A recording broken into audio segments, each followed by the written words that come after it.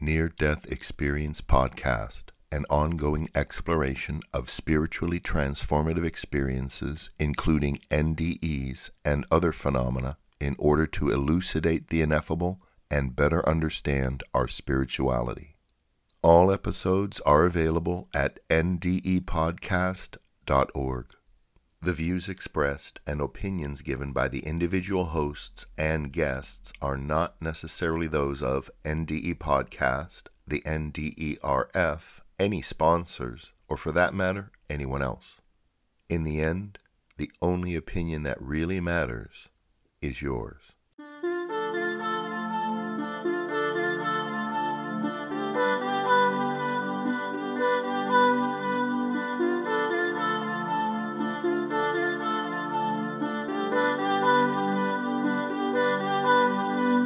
Welcome to Near-Death Experience Podcast, the official source of audio accounts for the Near-Death Experience Research Foundation. I'm Chaz Hathaway, author of Life in the Spirit World, What Near-Death Experiences May Teach About Life on the Other Side, and the album Home. Today we're going to share a couple of experiences, and I'll just dive into the first and then give a little bit of a background to the second. Okay. The first is by William on nderf.org. William says, "The first thing that I recall was leaving my body and seeing the doctors and nurses working on me. I then began to float out of the operating room and see my father holding my mother as she was crying. I recall the color of the chairs they were sitting in. It was very 1960s-ish, blue, orange, yellows, and tiles on the wall were also different colors. Then I went through what seemed like a tunnel, and I was moving very fast. I remember my stomach was turning, but I wasn't scared and seemed to be at peace, just a strange sensation. The next thing I can recall, I was kneeling down on a small dirt road, picking flowers and hoping that I didn't have to go back. As I was picking flowers, I saw two people walking up the road towards me and remember thinking, I hope I don't have to go back. This was very prevalent throughout my whole experience. They were wearing brown robes like monks and carrying staffs. I could not see their faces because the hood was hiding it from me. As I recall, they never said anything to me, but I knew I was about to find out if I had to return. We walked until we came to what appeared to be a very large house, and I entered, and before me was what I think was God, or someone who had the power to decide if I was to return. Then this being told me to be good, and pointed to my right. As I turned, I saw about 5 or 6 round shapes that looked like planets sitting on top of pedal stools. Then I immediately went straight into one of the objects and again felt the same feeling of moving very fast until I could see my body on the operating table. I can remember this as if it happened yesterday. It was many years before I told anyone because I thought people would think I was crazy. But I remember seeing a movie about near-death experiences in the 1970s, and I realized that I wasn't the only one. I told only a few people since then, and this is the first time ever writing this down. But I feel it's important to let people know that death is not the end, and that we should be good. It sounds simple, and you would think if it was God, he would have said more. But that is what he said. I've also heard that the brain may do weird things when you're dying, but I was only 3 or 4 years old. I don't even think I knew the world was around. I know the truth, and I have tried to be a good person. That doesn't mean I'm perfect, but when I stand in front of him again, the good will outweigh the bad, and I hope that will be enough to stay this time. God bless everyone, and do your best to lead a good life and make God proud of what he created." That is the end of William's experience. And how beautifully sweet. I mean, he goes to the other side. He sees who he believes is God, and he has the simple message, be good. You know, when you think about all the different creeds, all the different religions, world religions, different sects of the various world religions, if you break off all of the hardcore differences and just look at the really deepest core of what is being taught, I can think of two things: be good and love God, love one another. I should say it comes down to be good and love. And I find that beautiful. Absolutely beautiful. Okay, next one. This is Sylvia from ndurf.org. Now, this is an interesting experience because there is no apparent death involved. Nothing of the sort, in fact. Sylvia has this experience while she is sleeping at night, on an ordinary night. There's nothing physically traumatic, nothing mentally traumatic about it. It's just she goes to bed at night, has this experience. And so some people will discount it because of that and say, well, this doesn't count then. This isn't a real near-death experience. Be that as it may. If that's how you feel, fine. My feeling about it, my opinion, is that these kinds of experiences can come to anyone. I would not suggest that they will come to everyone at some point. They don't, as far as I can tell, or at least people don't remember it if they do have these kinds of experiences. But they can happen to anyone in any kind of situation. They are certainly more common with death-like experiences, dying experiences, so forth, and often in severely mentally traumatic experiences, things like that. But they can happen just while sleeping on an ordinary day. So here is Sylvia on ndurf.org. I still remember very clearly what happened. I went to sleep just like any other night. And while sleeping, I don't know what time it was, because I remember I woke up and saw a tunnel made of light that went from the floor to the ceiling of my bedroom in the corner of the room. I closed my eyes again. I guess I continued sleeping for a few minutes. Then I felt as if there was something or somebody pushing me to get up from bed from behind me.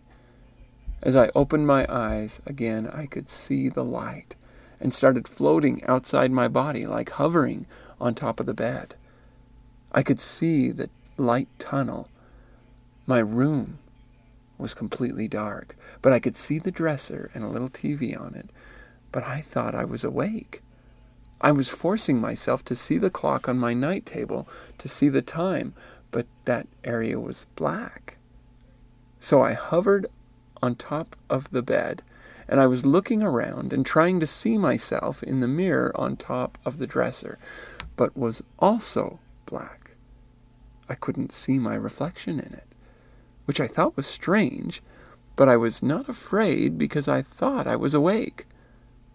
Then, while I was hovering on top of the bed, I was afraid of hitting the ceiling fan with my head. I was very confused, and while usually if I look outside the window between the Venetian blinds and the window wall, I can see the light outside, but not this night. It was very dark. So I was hovering, and I could not see anything on my bed, but I could faintly hear my husband snoring. Suddenly, I was very sad because I knew that I had to go somewhere, but I didn't know where. I thought of telling my husband I was leaving, and that's when I was pulled into the light tunnel. Standing there, facing the ceiling, I was very afraid, not being able to go through the ceiling, but a comforting feeling came over me, and I went through this tunnel that looked like a sewer. Then very fast through the sky at night It was very dark, but I could see the darkness with the light that I had in me. I got to a place, very dark, that was like a border or something, and there were other people waiting also in line beside me. I looked to my left and saw a little boy. He also looked at me, and we waited. I could hear what I thought was one of my aunts saying to get my father. So I waited, and my father came walking from the darkness. I could not see him well because of his light. 2 groups of people on each side that stayed behind surrounded him. They looked like white ghostly figures of white smoke, but I could tell they were people. When I think about it, I think they were my aunts and uncles. My father looked at me and smiled, turned around, and was going back. I felt I wanted to stay with him. I was screaming to wait, that I wanted to stay with him. I heard that my father told somebody that it wasn't my time. At that moment I felt pressure on my chest, like a giant rubber band holding me, not to cross. I was pulled backwards. I was falling, and I was regressed into my body. I opened my eyes when I was to enter my body for a few seconds.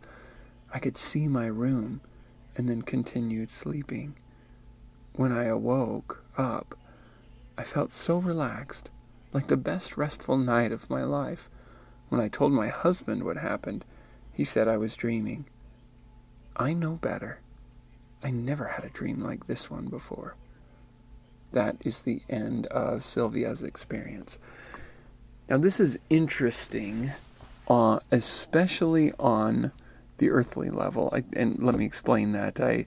Most near-death experiences happen, as I said, from a death-like experience, a traumatic experience, a terrifying flash of something that tells you and convinces you, I'm going to die.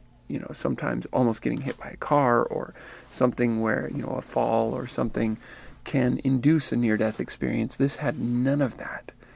And yet it happened in sleep. Now, I differentiate this to some level, to a great level, in fact, from lucid dreaming. And I say that very carefully because obviously, not having experienced this myself, I can't verify this was no lucid dream. I can't. I have had lucid dreams before, and it sounds consistent with the type of feelings, the type of sensations that happen in a lucid dream. But this is so near death-like that I can't help think that that's what it was. I give it as my opinion, and a very loose opinion, one that could easily be convinced otherwise if I heard evidence to the contrary. But I suspect that deep lucid dreams, when they are really feel lucid and very awake feeling and very conscious feeling, I suspect that they are something of a partway point, you might say, into the spiritual realm. I would not suggest that lucid dreams are our spirits wandering from our bodies.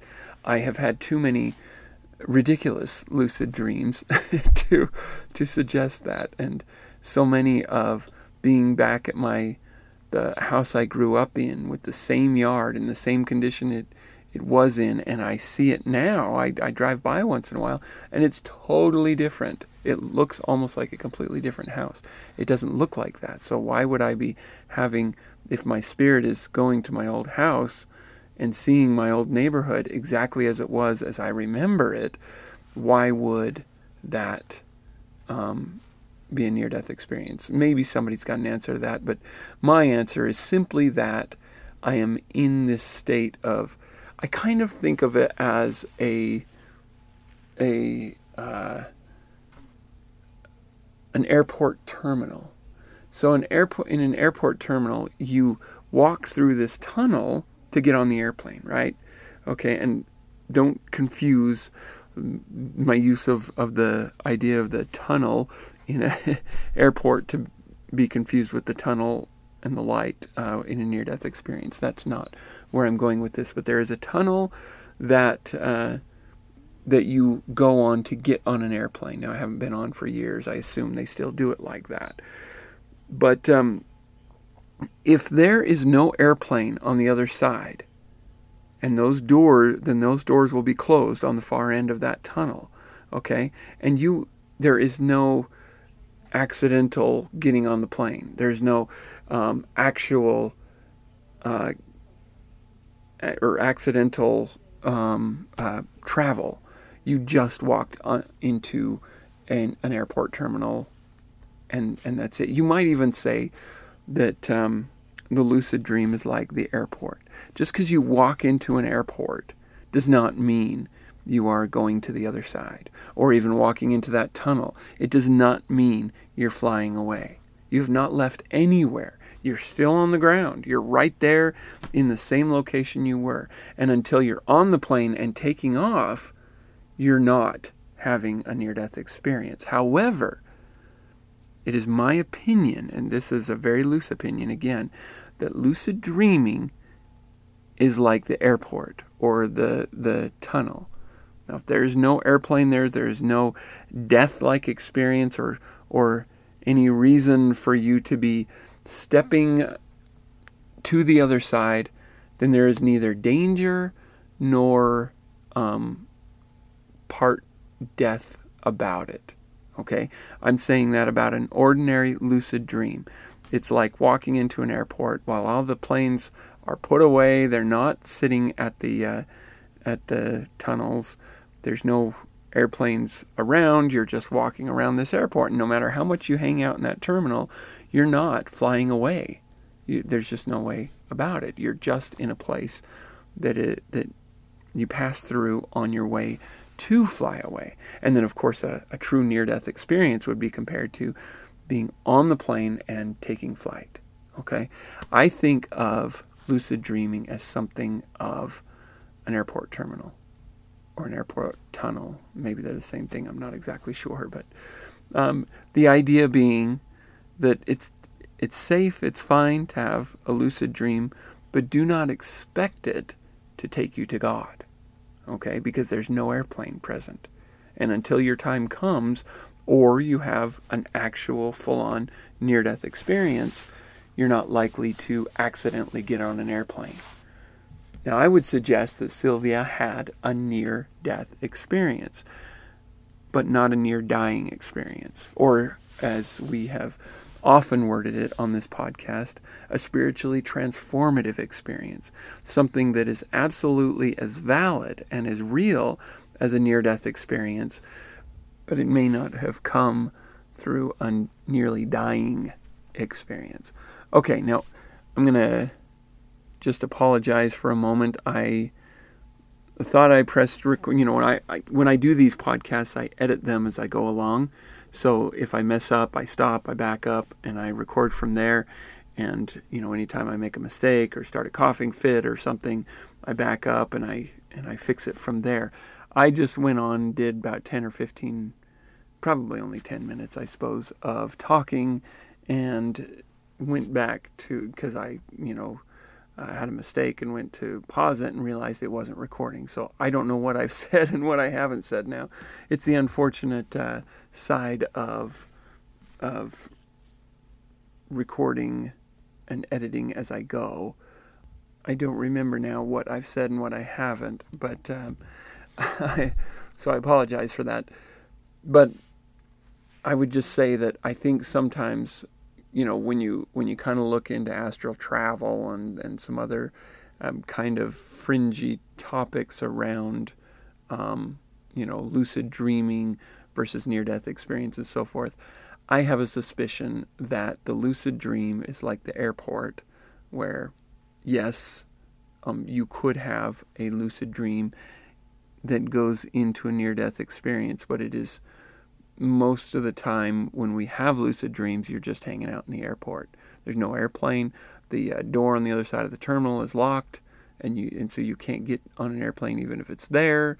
It's a safe dreaming experience that's fun. Sometimes it's interesting, but it's not usually a near-death. It doesn't usually lead to a near-death experience.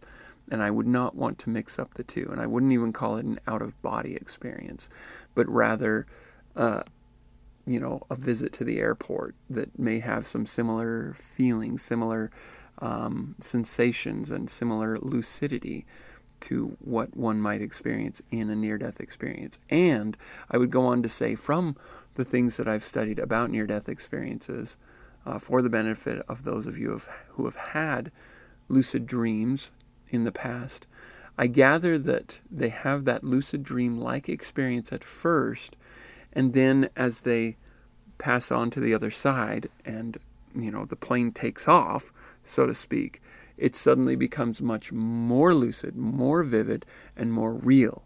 They have their mind about them, absolutely, not just on the basic lucid level, but on the complete, absolute, you are yourself, completely.